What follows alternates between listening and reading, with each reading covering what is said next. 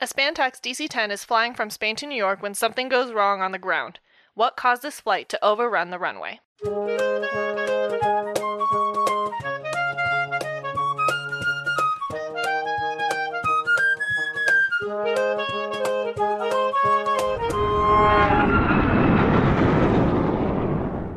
Welcome back to the Hard Landings Podcast, everybody. I'm Nick. I'm Miranda. And I'm Christy.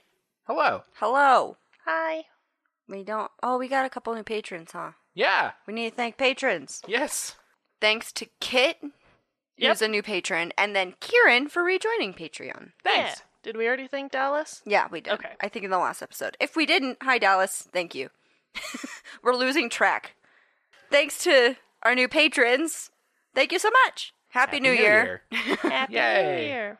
Hopefully 2022 is good and We're- doesn't suck. We're just not. We're going to leave it at that. I don't want to jinx it. Although 2021 wasn't horrible, but it could have been better. Yeah, and thanks to our new patrons through 2021. It was great to have so many new of you. It's been great so far.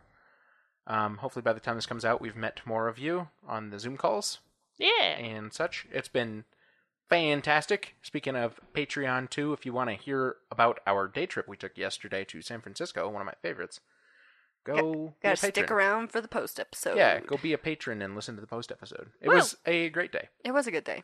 All right, real quick. December listener episodes probably didn't happen because we got one for the entire month. Woohoo! So we're going to piggyback into the new year and then just go ahead and tell us a story. If you've never told us a story, have this be your first, and it'll Yes. Because it's the first month of the year. Yes. be right. So if you've never told a story, you can do that, or you could be like David and tell us 6 stories. That's fine too. We're not excluding David, just to Also- be clear. Just to be clear, we appreciate David. Very much. He's hilarious. Also, just say hi. Like, give us a hello and how long you've been listening. Whatever. That could be your thing. We like hearing from you guys. So we'll make it part first-time stories or just a story, any story at all. Greetings. It can also just be greetings. Season's greetings. Just send us greetings, especially if you've been listening for a long time or even a short time or whatever and you've never said anything anywhere, just send us an email. Yeah. And you don't have to tell us your life story, but David has happened to. Yes. So. And if you have not heard David's life story, His life stories are you need crazy. to go all the way back to the first listener episode and listen in order. They are crazy. He's crazy, but also he's hilarious. So Yes. we appreciate it. Okay. Now that we're done with housekeeping, what are we covering today, Nick? Today's will be kind of short. Today we are covering Spantax Airlines Flight 995. That is not spandex as much as I want it to be. It is not spandex, it is Spantax.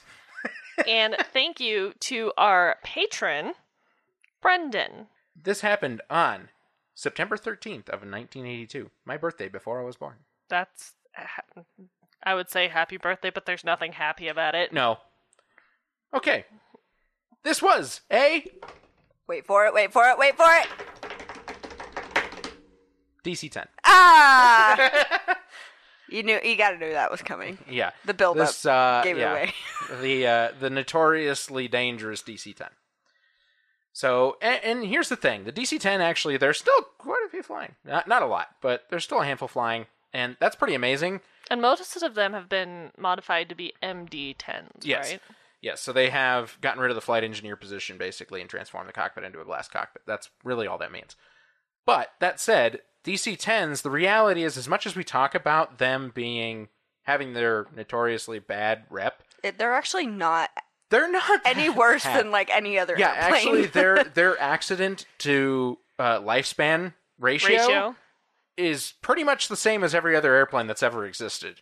Like, they're actually not that dangerous. The number of deaths they've had from accidents is no more than 737s and Airbuses. I think it was just a good chunk of time that it was running. DC-10s. The problem is that when they were brand new, they killed a lot more people than most airplanes kill when they are brand new.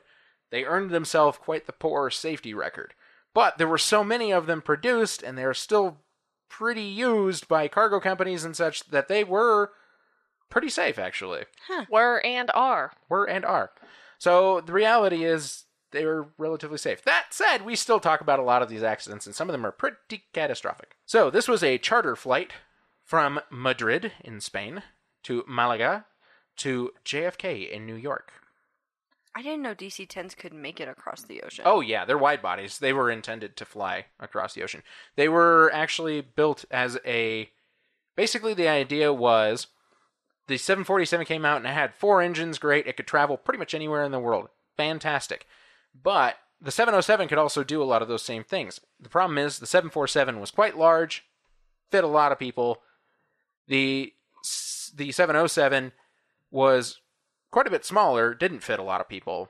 And so there were some airlines that were like, okay, we want something that's a little more efficient than the 747, but that can fit a lot of people. Also somewhere in between the 747 and the 707. Right. A little more medium type of plane. Range. And so Lockheed and Douglas Corporation went to work creating these 3-hulled airplanes, these 3 engines. And so the L-1011 was the initial airplane concept that came out from Lockheed. A lot of airlines wanted it. American Airlines initially put in a tentative order for a lot of them. Eastern had a lot of them, too. Eastern, yep, had a lot of them. Delta put in an order for a handful. A lot of airlines got really behind this thing. Then Douglas was like, cool, we're making our own too. And they were like, well, Lockheed kind of beat you to it. But then Lockheed had a lot of delays. And then Douglas suddenly had the DC-10 ready. And so American shifted their entire massive order over to Douglas and bought the DC-10. We all know how that went from there. No. We've talked about it. The L-1011 was the better airplane. It was better engineered. It was a little over-engineered. Yeah. It was safer. It was a little over-engineered. It still had some problems, but nowhere near what the DC-10 had. I think we talked about this. We haven't talked about the MAX very much. We won't talk about it very much until the next report comes out, which was supposed to come out in November. We won't talk about it. Anyway, when the Neo came out, the same thing kind of happened with the 737 MAX. Yep. And I think companies just rushed it so that they could get orders in and get planes sold, and then I'm not going to say too much. Happened. I'm not going to say too much, but that is also American's fault. Okay. American is the whole reason the 737 MAX exists. Well, good job, American Airlines. They're the whole reason that existed. They're the whole reason that there was another one too. Obviously the DC-10, but then there was another one. They're just notoriously don't listen to them. If they want something, it's a bad thing. No, there was something else that they used to have. That was also a terrible idea. That was also a terrible idea. Should we just start naming planes? No, it's fine. We'll figure it out another time. Doesn't really matter. Anyway, my point is there's a lot of similarities, right? Like, the L-1011 was coming out as a tri-jet, and they were like, man, this thing's going to be great. And then there was delays. Yep. And then Douglas is like, oh, but our plane is ready. No. Lockheed's, though, the problem is that once they lost that massive order, they lost profit, and it ended up being a massive dump of debt that they went into because of the L-1011. So unfortunately, that very, very well thought out airplane that was a pretty good airplane pretty much failed Lockheed in their endeavors in the commercial industry. Well, and, if I was American, I'm sorry, we're going on a weird tangent here. We haven't even started the episode yet. Okay. But I feel like the smart thing to do for American would have been to split that in half. So, like, half of that order could have been DC-10s and half of that order could have been L-1011s. Yeah. So then they had airplanes coming in, but they were also waiting for the other ones. I would agree with that. That would have been smarter than... Yes. And then when they had to fix the DC-10s, they didn't have to take all the airplanes out. Right. They still had the L-1011. I feel like there should have been some, like, communication, like, meeting. Yes. And someone should have been like, excuse me, why don't we just split it in half and get half the planes now and half the planes later? Okay, you also want to hear a tangent about American, listen to the post episode, because I have something else to talk about that I already told you about yesterday. Pissed me off. Great. Remember how I ranted about American because you read me an article headline? Anyways. All coming back to what we were going to talk about. All of this to come back to say, we're talking about a DC-10 again. And they do have safety problems. So, we've covered most of them. We've covered most of the big ones. Yes. Most of the really disastrous things that happened to the DC-10. This is a DC-10-30, the larger version of the DC-10. They added an extra wheel under the main carriage, under the fuselage. Just one massive right in the middle to hold the extra weight of the extra fuel tank and the higher capacity of people they could hold. It had the tail number Echo Charlie Delta Echo Golf. Like I said, this was a charter flight from Madrid to Malaga to JFK in New York. So 2 Spanish places pick up people to go over to JFK. Captain for the flight, there's no names. No names for anybody. Couldn't find names anywhere. I tried. This happened in 1976? This happened in 1982. 82. Oh, okay. Yes. Happened in 1982. The captain was 55 years old. He had 16,129 hours total, of which 2,119 hours were on the DC-10. So a fair amount. Pretty good. The first officer was 33 years old. He had 6,848 hours total, of which 2,165 hours were on the DC-10. So he actually had slightly more hours on the DC-10. About 40. The flight engineer was 53 years old, and he had 19,427 hours. So he had he had the most out of everybody on there. But he had the least on the DC-10 at 2,116 hours, by just 3 hours below the captain. So they were all really close in experience on the DC-10. They were all within basically less than 40 hours of one another on the DC-10. That's pretty crazy. I mean, it's still more than 2,000 hours. Yeah, they all have over 2,000 hours on the DC-10, which is pretty good. Which means this shouldn't be a crew problem, right? We'll talk about all this, but... That would be my assumption. We'll talk about but also, I feel like that's not what's going to happen. Stick a pin in that.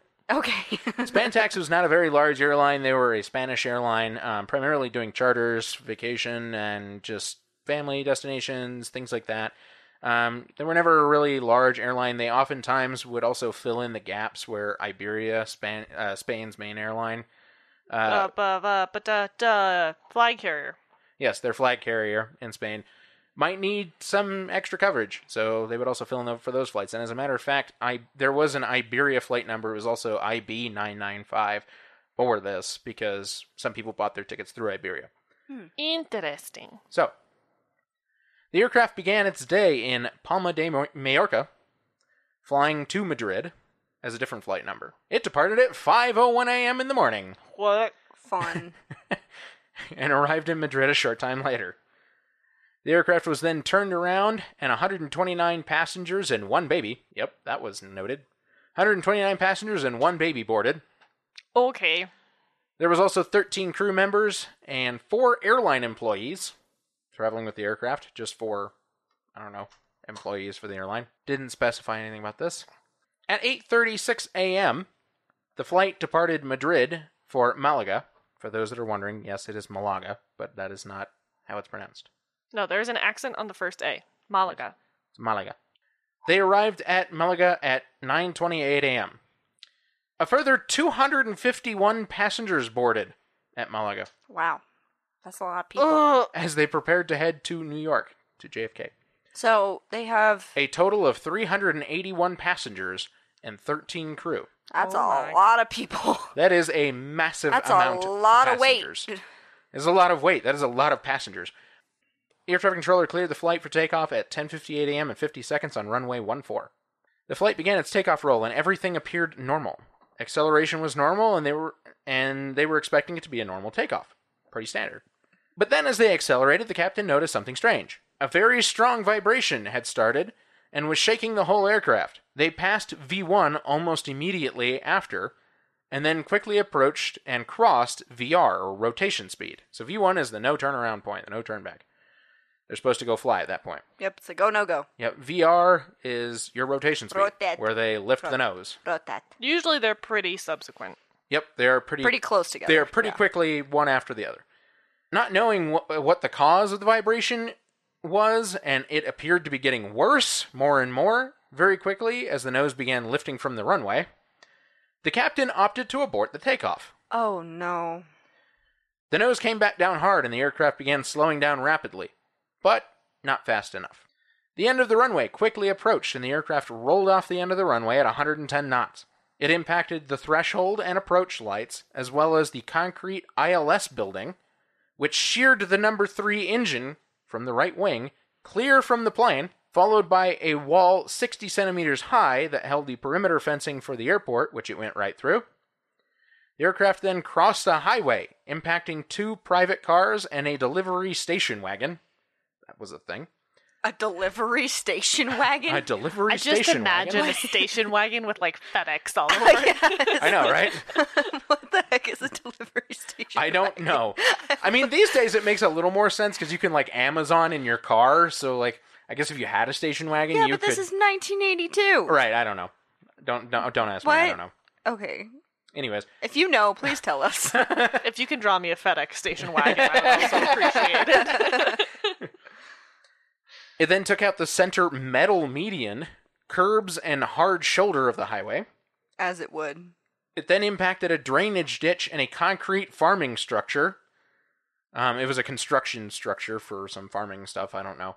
They didn't really clarify. And then a cement protection barrier for a water pump, which removed about 3/4 of the right wing and most of the right horizontal stabilizer. They also caused damage to a small building nearby and a small road. The aircraft came to a stop 1,475 feet beyond the end of the runway. Which really isn't a lot, given all of the stuff that it just It's hit. not, but there's so many things so close to the end of that runway, it just went right through all of them. Maybe they shouldn't. Yeah, that's why we have runway and safety areas. EMAS. That too. So this, yeah, they went not super far, but far enough that they went through a lot of things. When the aircraft did come to a stop, the whole fuselage was intact, but fuel was pouring from the sheared right wing. Obviously, as would happen. Yep, and a fire began almost immediately that quickly spread toward the rear of the fuselage. Oh, God. They believe it might have started at the rear of the fuselage somewhere.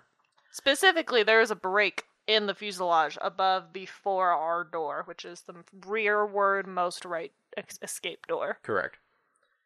The evacuation began almost immediately as the fire spread quickly. They didn't have a whole lot of detail on how the evacuation played out, but what we do know... I do. Oh, do you? Okay. Well, do you cover a lot of that? I cover a lot, and I can cover more if I just read it from the report. No, it's fine. Ultimately, here's what you need to know. 333 passengers and 10 crew members managed to escape the airplane. So That's most pretty people, good. Most people got out of the airplane and survived the accident. 40 of those passengers that survived were seriously injured, but the rest had minor or no injuries. So that's pretty substantial That's pretty amount of people. miraculous considering how bad that was. Yes. 47 passengers and 3 crew members, however, perished in the accident from the fire. I will get more into that later, and I can read, because Yes. I covered some of the sequence assuming you had it. I will read more from the report when I get to it. Fair enough. One person in a car was also seriously injured. One of the cars that it hit. And that it hit? Yep. I hope it was the delivery station I wagon. have no idea. Not that I But- hope anyone would get hurt, by the No. way. No. That's not what I'm saying. It was but that person was seriously injured, but nobody perished in any of the cars, so that was good. That is good. The fire engulfed the rest of the fuselage and the rest of the wreckage and burned all the wreckage except for the left wing, Huh. where there was some fuel. Weird. But yeah, it did that. There's definitely some pictures floating around the interwebs that show pretty much the tail and the tail engine left. Yes.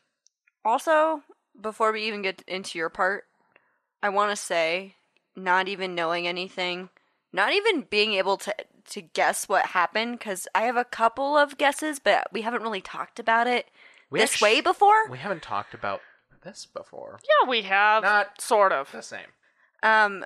But before we even get into that, putting myself in the captain's shoes, I kind of understand why he would want to not take off. Yes.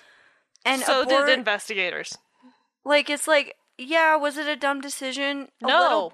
Well, if you think about it, are you supposed to do it? No. But So- did he have a choice? Would the plane fly? He didn't know. So it was Exactly. probably good that he didn't. So Yes. in training, even to this day, they say you should not take off after V1 unless for some reason you think you will lose control of the plane.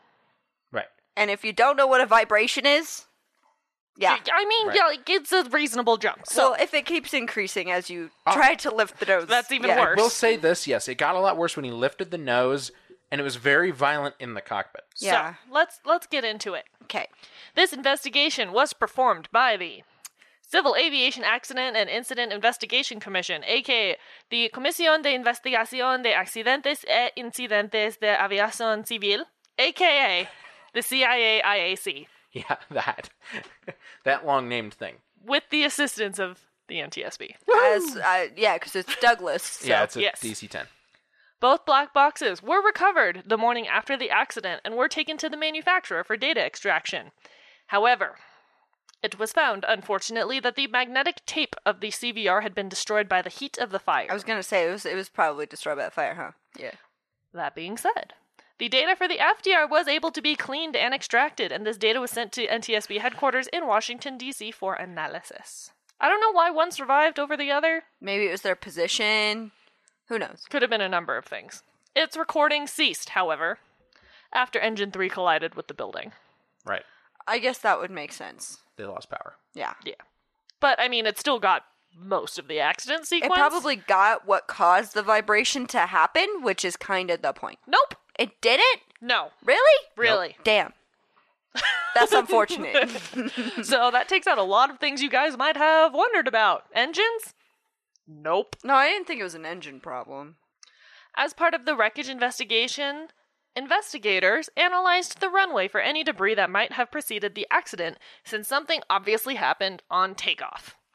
A short time before the position the plane would have been at V1, investigators found pieces of tire tread from the nose wheel. The tire in question was in position 2 of the nose gear, meaning it was on the right side of the nose gear. The remains of the tire were sent to the National Institute for Aerospace Technology, or the INTA. INTA? INTA, probably. I don't know. To determine why the tread separated from the tire. Upon analyzing the maintenance log, it was found that the tire had been retreaded for the third time on August 6th, 1982, and was installed on the accident aircraft on September 9th, 4 days before the accident. My mom's birthday. Yeah! Wow, that's really unfortunate. And she was alive. in which time it had only performed 14 landings. Conversely, the left tire on the same nose gear had been installed 2 weeks prior to the accident after being retreaded for the 4th time and had performed 46 landings. So, at this time, I don't know if this is still applicable today, but it was common to retread tires. I was going to say, why don't you just replace the tire? You can get a lot of wear out of it if you're retreading it. Yeah. I mean, they did this with truck tires, still, a lot. So, ground crews in Malaga and Madrid did not find any anomalies with the wheels/tires. Unlike the 2008 Learjet crash in South Carolina, the tire pressures were checked and not found to be anomalous. I was going to say, did a tire burst or something? But I guess that's not it. Nope. That ticks off one of the things that I was assuming. However, investigators found that there was an issue with the recent retreading process. These tires are made in layers, and the layers get replaced to make for a longer-lasting tire. From inner to outer, it goes carcass. I don't know why it's called that, but it is. It is. Cord weaving about 5 to 7 centimeters thick. A rubber strip about 5 millimeters thick. More cord weaving. Another layer of weaving. And then the rubber tread 8 to 10 millimeters thick. Investigators in the lab found that there were, quote, low adhesion flaws between the different layers, different levels of impregnation of the cord weaving, irregular attachment of the intermediate rubber strip, and bubbles in certain zones as a consequence of an improper execution of the retread process, end quote. As a result, all the layers came off of the carcass. The majority of the failure occurred between the 2 consecutive layers of cord weaving, about 66% of the failure surface area, and this type of failure in particular is indicative of low adhesion. So, it was done wrong. Yep. And then the tire basically shredded. Awesome. Yep. But would that cause the entire plane to vibrate? Yes, violently. They're moving almost 200 miles an hour at rotation. Imagine if you were driving your car and one of your tires shredded. It's pretty violent at 60 miles an hour. Imagine at 200 miles an hour. And you're talking about, this was which tire? Number 2? On the front. Yeah, so it was the front right tire, most likely. Yes. I think it's 1, 2. It is. It's the front right tire that shredded. The left one's still holding, but then you've got a massive imbalance, and it's right under the cockpit. I mean, that whole thing's going to shake so violently. So violently. And then once the nose lifted and they no longer had drag on it, it could vibrate even more. Yeah. This actually is relatively common on a lot of the baby buses. When the tires are even marginally unbalanced, when you lift, if you're sitting at the front of the airplane, you can feel it go, wah, wah, as it vibrates. As the gear retracts. Yeah, as the gear retracts and the wheels slow down. After V1, the elevator began to rise at 166.7 knots, indicating that they rotated. But then at 175.07 knots, the elevator moved back and is considered the time when the captain rejected takeoff. When interviewed, the captain said that after VR was reached, the magnitude of the vibration was so great that he believed the airplane would be uncontrollable and decided to reject takeoff. Now, we all know that V1 is the decision speed. If there's a failure after V1, the crew should still take off unless the circumstances are extreme enough, because you will probably overrun the runway if you abort now. And the crew knew this in regards to engine failures, but was not trained to know, quote, the possible impairment the stop distance might suffer when failure is due to other factors, end quote, and had been trained to abort takeoff after V1 if the failure would prevent the plane from flying, which in this circumstance investigators acknowledge he had every right to believe. I mean, yeah. He was perfectly reasonable in aborting takeoff, given what he knew. Per his training and what he understood. Well, so my next question is, and this is a hypothetical, because obviously this didn't happen, but if they had continued flight normally and retracted the gear, what would have happened when they got to JFK and the gear came down and the tire was gone? Probably just a lot more vibration. Maybe the chance that they would have burst the other tire, but they had no way of knowing that that's what was wrong. Yeah, well, I know. It's hypothetically, right? Because they didn't know. What they would probably have had to do is fly around a control tower. Oh, with their gear down, I guess. More than likely, if they had lifted off, felt the vibration go away once they retracted the gear, they would have known they would have had a gear problem, and then they would have probably just returned to Malaga. Yeah. Again, speculation. Hard to say. In some cases, though, flights do opt to fly out their entire route. It's happened. Most likely, though, that happens in the event where they know they have a maintenance operation, maintenance base. Especially like if they're continuing on, they're like, okay, it's a wheel problem, it's a tire problem. We can tell ATC and just tell them to expect us when we get there. And expect that we're gonna mess up their runway. Right. This anomaly was totally new to the crew, so he had no way of knowing what caused it. He tried rotating, since he knew how crucial V1 was, but the vibration got way worse, and the position the pilot's seat was in relative to the nose gear led to him believing that the vibration came from the rear, maybe the tail. This was further supported when he didn't feel the vibration on the pedals, as you normally would with a wheel problem, but he felt it on the controls, which would lead you to assume a control surface problem. His instrument panel did not reflect anything of concern. This, coupled with the reluctance to abort after takeoff after VR, led to a longer decision time, precious time that equated to precious runway. But across the board, investigators felt that the captain was justified in his decision that he made with the information available. I mean, it's a good point there. If his pedals weren't vibrating, but everything else was, then yeah, he probably thought it was an actual control problem with the control surfaces of the airplane, not the wheels. Which, probably the reason for that is any sort of vibration above the landing gear that leads to any of the control surfaces, the hydraulics, any cables, any wires, might lead the control surfaces to vibrate all on their own too. That's true. So, there's that. Now, are they the three that passed away, that perished? No. No. They were... He was interviewed. Oh, okay. You're right. You said that. I'm pretty sure it was flight crew from the rear of the airplane. Oh, I guess that would make sense. The next parts of the accident sequence were actually, in a way, caused by standard operating procedure. During the takeoff roll, it was procedure to have the pilot fly with one hand on the controls and one on the throttle until V1, so that if any failure were to occur, they could immediately reduce the throttles and minimize any hesitance or human delay. Once V1 is passed, and there was a commitment to takeoff, the pilot flying would remove his hand from the throttles and transfer to the control column, both hands on the control column, avoiding any possibility of inadvertently reducing power at the crucial stages of rotation and climb. That's all good and well, but in this instance, that transfer to the control column did slow down the captain ever so slightly from shutting down the engines. And because he had to do so quickly, his hand slipped off the number 3 throttle when trying to turn on the reversers or pull back to the reversers. So now there was a power asymmetry and the plane turned to the left. And the spoilers did not deploy because the reverse cycle wasn't complete since all engines weren't on reverse, further delaying deceleration. Now, as for the evacuation, Miranda rage warning applies in 3, 2, 1. Evacuation in cabins 1 and 2 were delayed by passengers collecting the quote-unquote great deal of hand luggage before leaving the plane. Really, guys? Really? Really? Yep. Keep your shit on the aircraft. You are more important I get it. than your fucking shit. I get it. You would have lost everything in the fire. Except yourself. Yeah. Didn't matter, they all lived in cabins 1 and 2. Yep, unfortunately, that is, well, it's fortunate, but it is unfortunate that they got away with that. Yes. All of the deaths were in cabin 3 for a couple of reasons.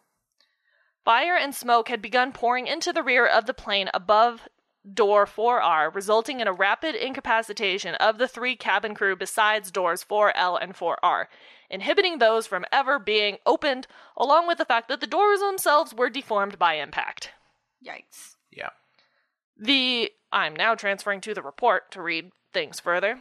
Doors 1L, 1R, and 2L were opened and used immediately.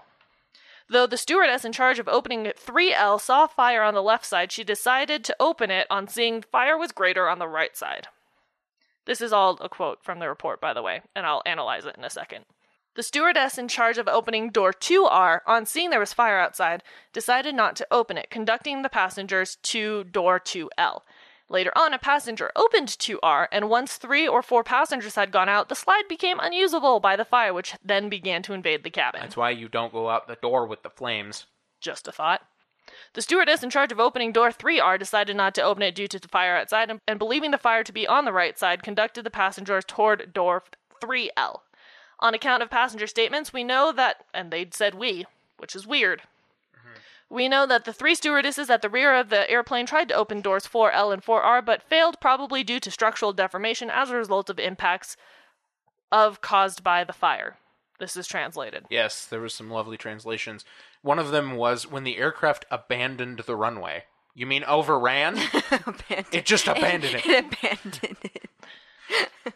I'm sorry, that's just funny. Just like abandoning a child. It's like you're abandoning the runway. They abandoned the runway. Oh, God. The 91 passengers in the first cabin left the airplane through doors 1L, 1R, and 2L. The 122 passengers in the second cabin left the airplane through doors 2L, 3L, and a small number of passengers used 2R. 167 passengers occupied the third cabin. The 117 of them who could leave the airplane did it mainly through door 3L, which was affected by fire during almost the whole of the evacuation process and whose slide soon became unusable. This is probably how some people ended up seriously injured. Yep. The 47 passengers and 3 crew who died occupied cabin 3. Oh, here's a lovely translation. The invasion of fire and smoke It invaded. was the cause for the incapacitation of the victims who were trapped inside the third cabin. It's not an incorrect use of that word, but it is a weird way of putting it. It is weird. Not incorrect, just weird. Just weird. Okay, going back to my analysis. Further exacerbating the situation was the fact that there were screens between each of the 3 cabins, which usually isn't that big of an issue. It's like it's a curtain, just move it out of the way. But it kept all of the smoke in cabin 3 and made it so it wasn't one cohesive evacuation, but rather 3 separate and individual evacuations. Oh, well, that's not great. Nope. Investigators specifically said, quote, though the aircraft evacuation certification contemplates a 50% failure of the exits, and in this case half of them could be used, this accident questions the possibility of compliance with the 90-second evacuation requirement in case the 4 rear doors are unserviceable, end quote. How are the people in the back supposed to get out? Yeah, so during certification, when they say half the doors, they usually use like all the left doors or all the right doors. Right. But that's not a guarantee. What about all the front doors? Yeah, or all the rear back doors. Yeah. Right. Which I think this came up in the British Midlands flight too. Yeah. That had the terrible evacuation. Yeah. Yes. They also only had half the doors, and also I think only had the 4 doors. Yep. But you're supposed to be able to evacuate with half the doors. Doesn't matter in which half. 90 seconds. Yep. Doesn't matter which half. And that did not happen. Right. They don't have curtains between.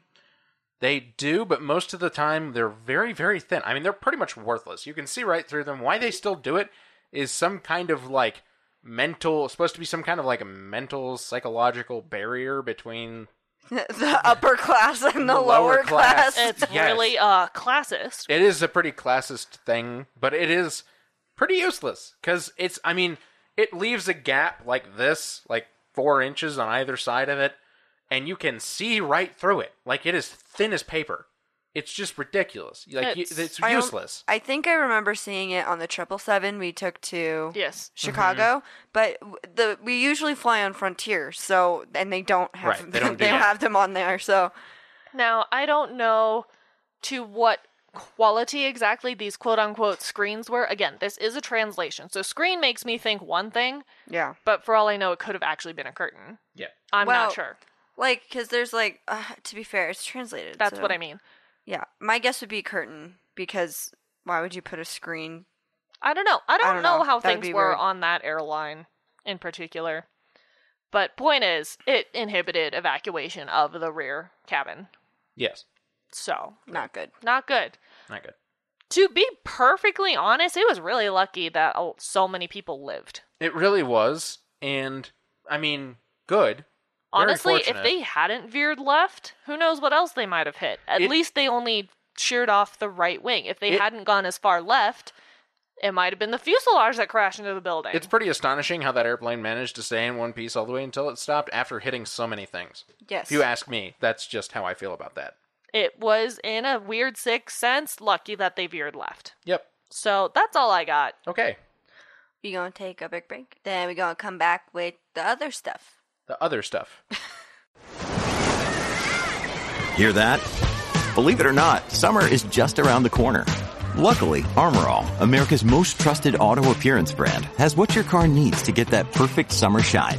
Plus, now through May 31st, we'll give you $5 for every $20 you spend on Armor All products. That means car wash pods, protectant, tire shine, you name it. Find out how to get your $5 rebate at armorall.com. Armor All, less work, more clean. Terms apply. Okay, we're back. Let's do some findings, probable cause, and recommendations. So, we're going to do some findings. There's not a whole lot of either findings or recommendations, so I'm going to read them verbatim from the report. Again, it's translated. I am sorry for some of the weird things along the way. Hey, that's how we got turtles and electricity. Yes! Okay? Electricity! Electricity. Period. Wasn't that in, like, the probable cause or something? I think it was in the findings. Oh, was it in the findings? Yeah. I just love the turtles one. I don't even know how that can Turtles possibly on end up in a formal report. How that has anything to do with windshields. Because I translated it. Yeah, I know, but on still. Google Translate. How did it get there? What translation, what word are they using that is the same as turtles? If I understood the mechanics of Chinese yeah. I'd tell you. Okay. But I don't. Anyways. Doesn't matter now. Just funny. I am skipping, like, the first half of the findings. Literally the first half. This was fine. And this was fine. Yeah. They're lettered, and I'm starting at G. So, they found that vibration caused by detachment of the tread of tire number 2 of the front gear increased significantly when rotation began. So needless to say, the vibration got a lot worse because of the detachment of the tread from the tire, from the number 2 tire on the front gear. They found that detachment of the tread of the number 2 tire was caused by flaws in the retread process.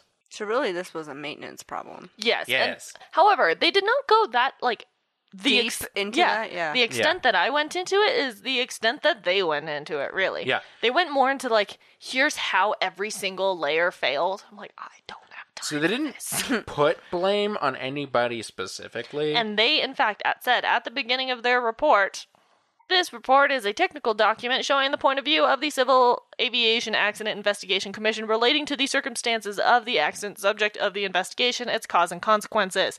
In accordance to the provisions of Annex 13 to the Convention on International Civil Aviation, aka the ICAO, and Article 13 of the decree dated so-and-so, the investigation has an exclusive technical character and not being conducted to declare or limit rights, nor personal or pecuniary liability. There's a word. How do they end up with that one? I don't know. Basically, it's not here to blame anyone. Yeah. Which they took really seriously because they didn't blame anyone. Yes, Even and though actually, it was definitely somebody's fault. Well, and here's the thing with that, is I actually have a small problem with that. Because maybe, yes, it's not right to go and blame somebody, but you still have to go to, like, the place that made this retreaded tire and say, what you did wrong is this, don't do it again. Yeah. And people died. Yes. Right. Or figure out, was it a problem of standard operating procedure? Were they not following procedure? Did they rush through it? Did they, and if that's the case, does that employee need to get retrained? Were they trained properly? Is that a training problem? Does everybody need to get retrained? It's like a bigger problem up here in maintenance area, right? That you kind of need to know that just so it doesn't happen again. Yes. And they didn't go that deep into it, but what we do know is that this didn't seem to be a regular problem with the DC-10 like other things. So this must not have been a recurring problem. They must have fixed this somewhere along the way. Or like the report came out and they went, wink, wink, nudge, nudge, we're not going to yell at you, but please don't do this again. Yeah, I mean, it could be that too. I don't know what Spanish culture was in the 1980s. I don't know. They found that the crew had no indication to identify the origin or cause of the vibration. They literally had nothing in the cockpit to tell them what was wrong. And I guess that's kind of the primary thing for them, is like, they didn't have something in the cockpit that was like, hey, wheel vibration or landing gear problem or anything like that. So they didn't know what was going wrong. They found that the captain decided to reject the takeoff at a speed over VR when vibration highly increased, considering it was caused by some kind of failure which would make the aircraft uncontrollable. So his belief that the aircraft would have been uncontrollable had they continued. They found that the position of the remains of the tread of the tire shows that its detachment began at or above V1, ending after VR. So, no matter what, this happened after they were supposed to have committed to fly. Yes. Which is unfortunate. Had it been a little bit sooner, they might have had a better chance. Do you know, if the reverser and the spoilers were working, would they be able to stop before the end of the runway? Still a low chance. They did not make that speculation. No, okay. They didn't. I was just wondering. These days, they probably would have done a lot more simulating to see if that was possible. Back then, they probably didn't spend the time. I'm also not sure how new this particular investigation body was and if they had those kinds of resources. That too. So, because this was also a committee, not a board. Well, but no, they had the help of the NTSB, though. Yes, so. but correct. So it says, this agency says it's a commission, yeah, but it is the permanent agency, just to make that clear. Okay. Anyways, all beside the point, they didn't speculate on it. We don't know, but the reality is once you're past V1 and VR, it's most likely that you'll pretty overrun. Low chance you're going to stop before the end of the runway. But probably a higher chance that they wouldn't have gone over the highway. Right. So they found that once the reject of the takeoff had begun, the number 3 engine remained with a positive thrust. Which means it just wasn't in reverse. Right. They found that the fire began as a consequence of the impact and breakage of the right wing on colliding with the concrete structure placed on the other side of the highway. So this all speaks to that runway end safety area where they're supposed to have a designated like 1,500 feet or 1,000 feet beyond the runway. That's supposed to be safety area where there's no public anything. You can have exceptions to this at certain airports, especially if it was built before a certain date. Like Midway. So, but Midway, they've helped some of this by creating offset thresholds. So what that means is now there's these long thresholds and you're supposed to land beyond that and you're supposed to be able to stop before the threshold distance. So, that is an extra stretch of concrete that's usable for takeoff on the beginning of the roll end, but not at the end. They did a really good job with DIA. I realize I'm going on a tangent, but okay. I don't really care. DIA is in the middle of nowhere. Yes. And so, literally, it's just fields and stuff around it. The runway end safety areas are great. Yeah, so... There's nothing to hit. I think, didn't a Continental overrun?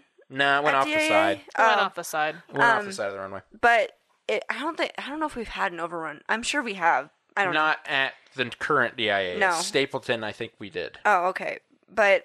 It wouldn't matter anyway. Also, we have really long runways because we can have really long runways, but yes, it wouldn't matter if you overran a runway unless you were coming in probably toward the terminal would be my guess. But I mean, we have so much space out there. It's all of those runways are so long at DIA. It's really hard to overrun. Yeah, it's really hard to overrun them. Like you really have plenty of distance to slow down.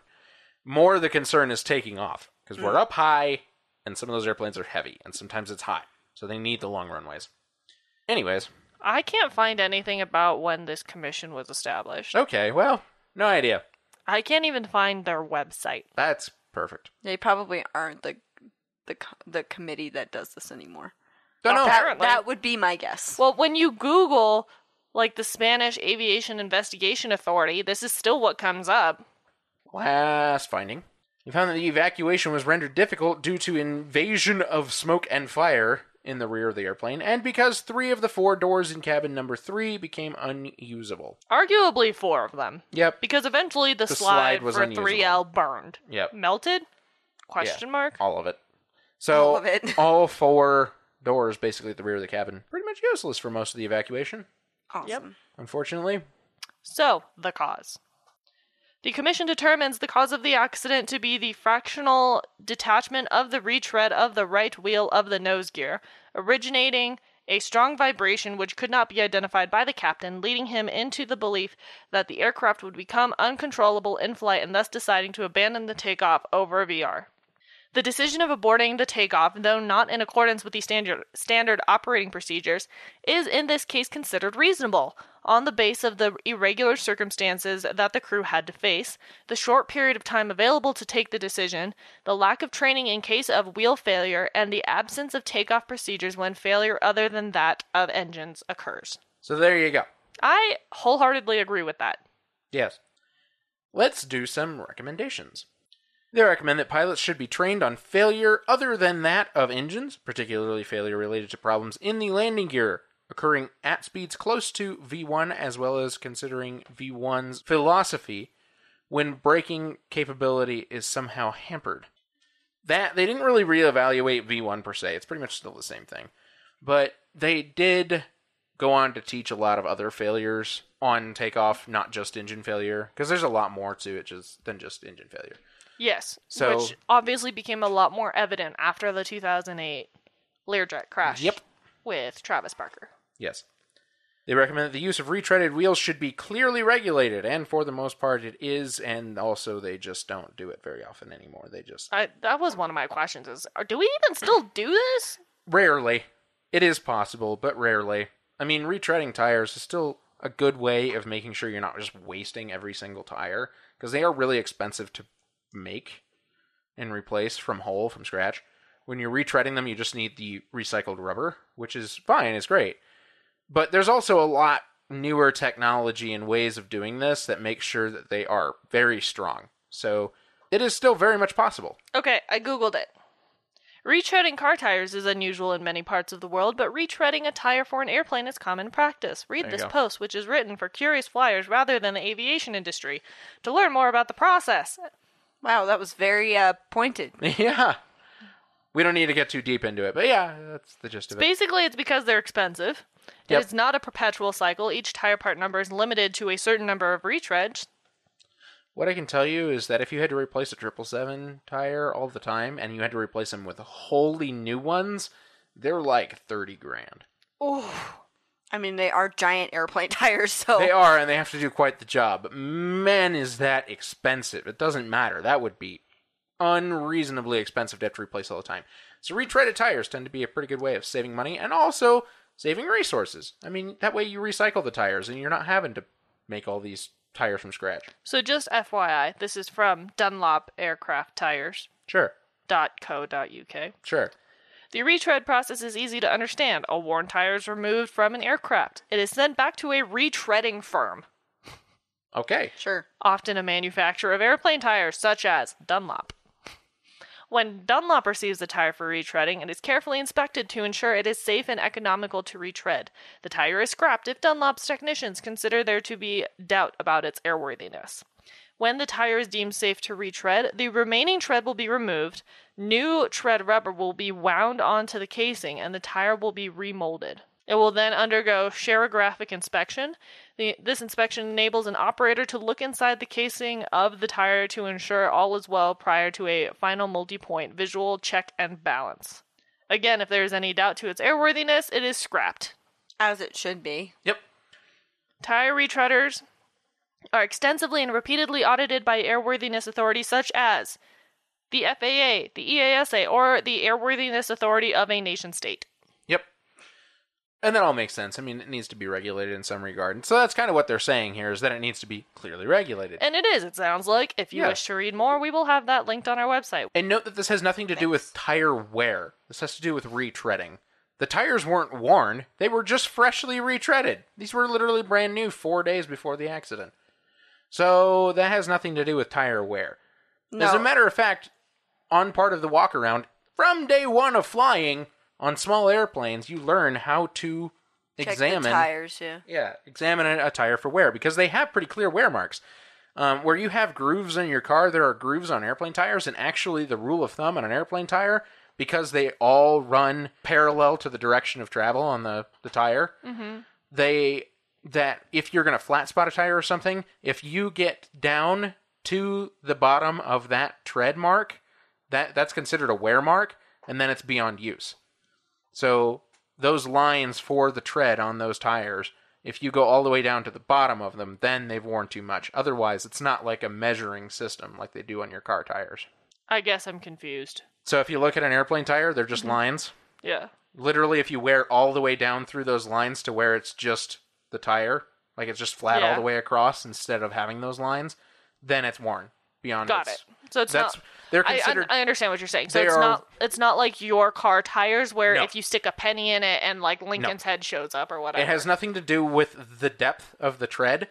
If that tread is non-existent, if it's non-existent, because that's not tread. It has nothing to do with friction actually at all. It's literally just a wear mark. They're wear marks.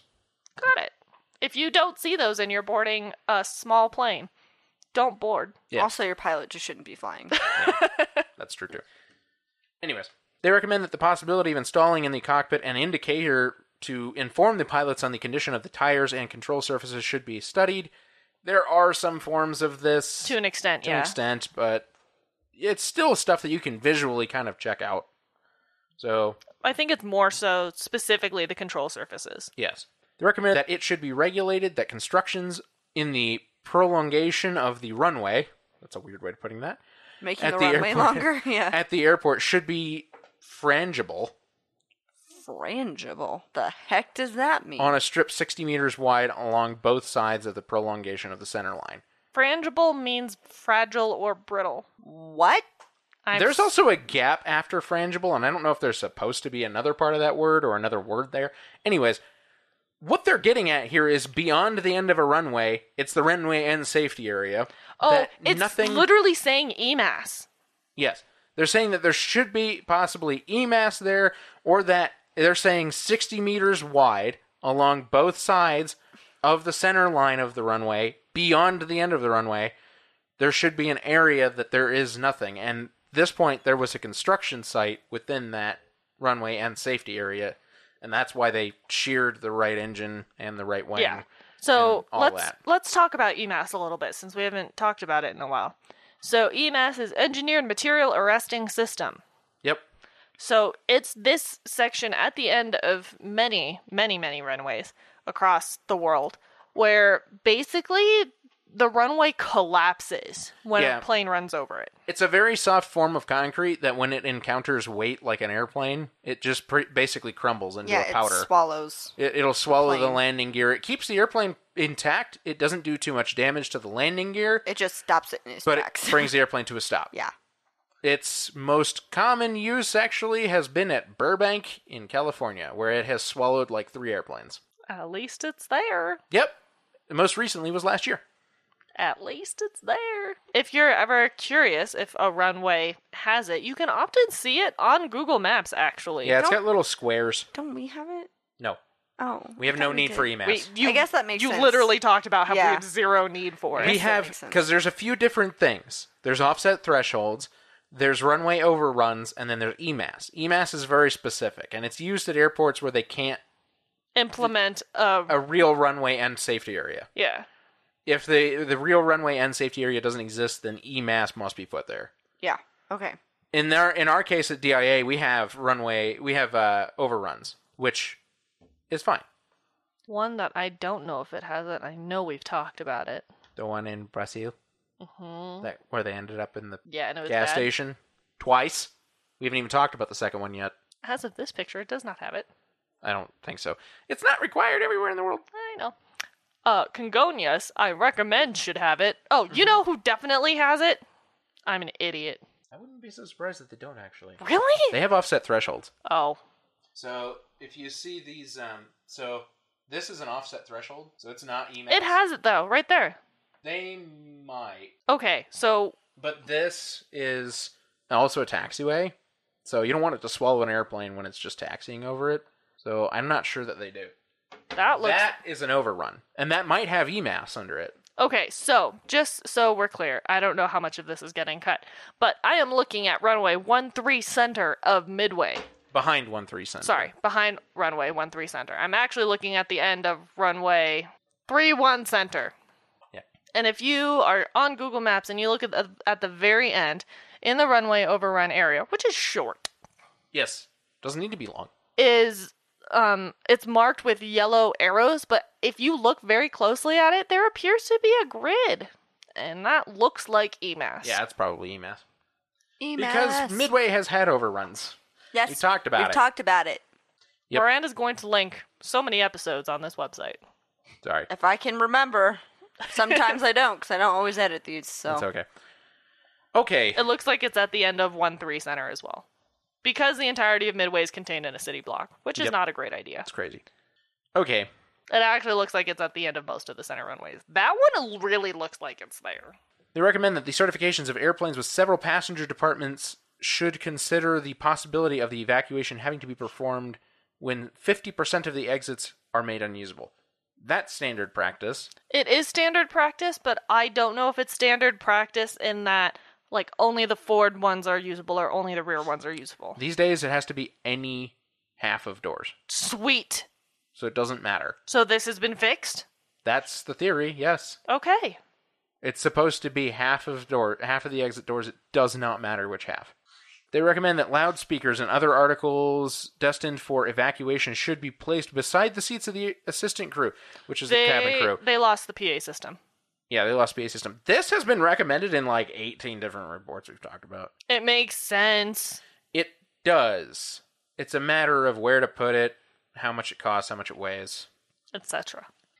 What do they need? What do they really need to have? They recommend training of crews relating to evacuation of wide-body airplanes should be modified due to the decrease of visibility of the hull of the cabin, which makes coordination difficult in critical cases. So basically be able to train the cabin crew to evacuate with decreased visibility. So they actually have simulators for this? Really? Yep, I've been in one. That's horrifying. They have them where you would be amazed the kind of stuff they can simulate. So at the facility that I went to, they actually have like a partial cabin of an airplane. Okay. Some people will act as passengers, some people will act as the cabin crew, and they'll trade off doing these drills. And what it will do is it will actually make this enormously loud noise. It can vibrate the thing, and then it'll leave it tilted at up to 30 degrees. And it will fill the cabin full of quote-unquote smoke. So the visibility is reduced. It'll put on the emergency lighting only, and then it'll even have it so far as one side will exit into a swimming pool. Nice. These simulations can do everything these days. So cabin crew get trained pretty rigorously on these kinds of things, and now they do get trained in little or no visibility situations, where they're forced to kind of figure out how to safely get passengers evacuated in the worst of situations. That makes sense. Also, part of this that helps people evacuate in low visibility situations, and we have talked about before, is the lighting on the floor. Yep. Which we noticed on our flight yesterday is now just glow-in-the-dark tape in some situations. Yep. It works. It works. It does work. They recommend that strict compliance with hand luggage rules should be demanded from the passengers and from the personnel in charge of embarkation. It is. That doesn't mean people frickin' do it. Yeah. It's all part of the safety things. You just... They want us to demand that people do it. I demand that you leave your shit on the plane. Yeah, I mean, the Spirit incident recently was another example of how badly people evacuate when they're under the situation like that. How you just need to get off the plane. Forget about the stuff. For crying out frickin' loud. Stuff can be replaced. You can't. Cannot. Please don't take your shit with you. Yeah. Like, if you had your phone in your pocket, Okay. That's fine. That's one thing. But don't take a bag. Don't take your luggage out of the overhead bin. No. Leave it on the airplane and get off the airplane. Right. It's probably on fire. Probably. Finally, they recommend unnecessary low flap settings on takeoff should be avoided. The airlines should have clearly established in their flight manual the most convenient flap settings for each case. So, in this case, they're kind of hitting at the flight crew, the fact that they might have selected the bare minimum for flaps to take off with, and they could have gone to a safer, higher flap setting, which allowed them to take off sooner at a lower speed. They mentioned it. I think they took off with like 8 degrees of flaps and should have used 15. Probably. Something like that. 18. I don't remember. I didn't touch on it. Doesn't matter much. That decision did not cause the crash. Yeah. It probably wouldn't have solved much of this either. So, that's pretty much that. All right. That was Spanx? Spantax. Flight 995. Thanks for listening, friendos. And thank you to Brendan for recommending this episode. Yes, thanks. And thanks to all our patrons, because you guys are awesome. Thanks to everybody for listening. Yep. Make sure you mention us to your friends and family this holiday season, or after this holiday season, as it were. We are recording this before the holiday season. Yes. Note to self. If you're ever talking about us on an airplane, and it so happens that flight crew overhear you, tell them about us. This happened to us yesterday. Yeah. We'll talk about that more on the post-episode. So, have a safe and healthy week, as always, and we'll catch you all next week. Keep your speed up. Please like and follow us on Facebook and Instagram at Hard Landings Podcast and on Twitter at Hard Landings Pod. Subscribe and leave a 5-star review on the platform you are using to listen. If you would like to see photos and sources for this episode, please visit us at hardlandingspodcast.com, where you can also leave us feedback and ask questions. This episode was researched and written by Nick and Christy. Our theme song was written by Miranda and performed by all 3 of us plus Leo. And our logo is by Naomi from Not a Monster, Not a Boogeyman. Thanks for listening. Catch you next time.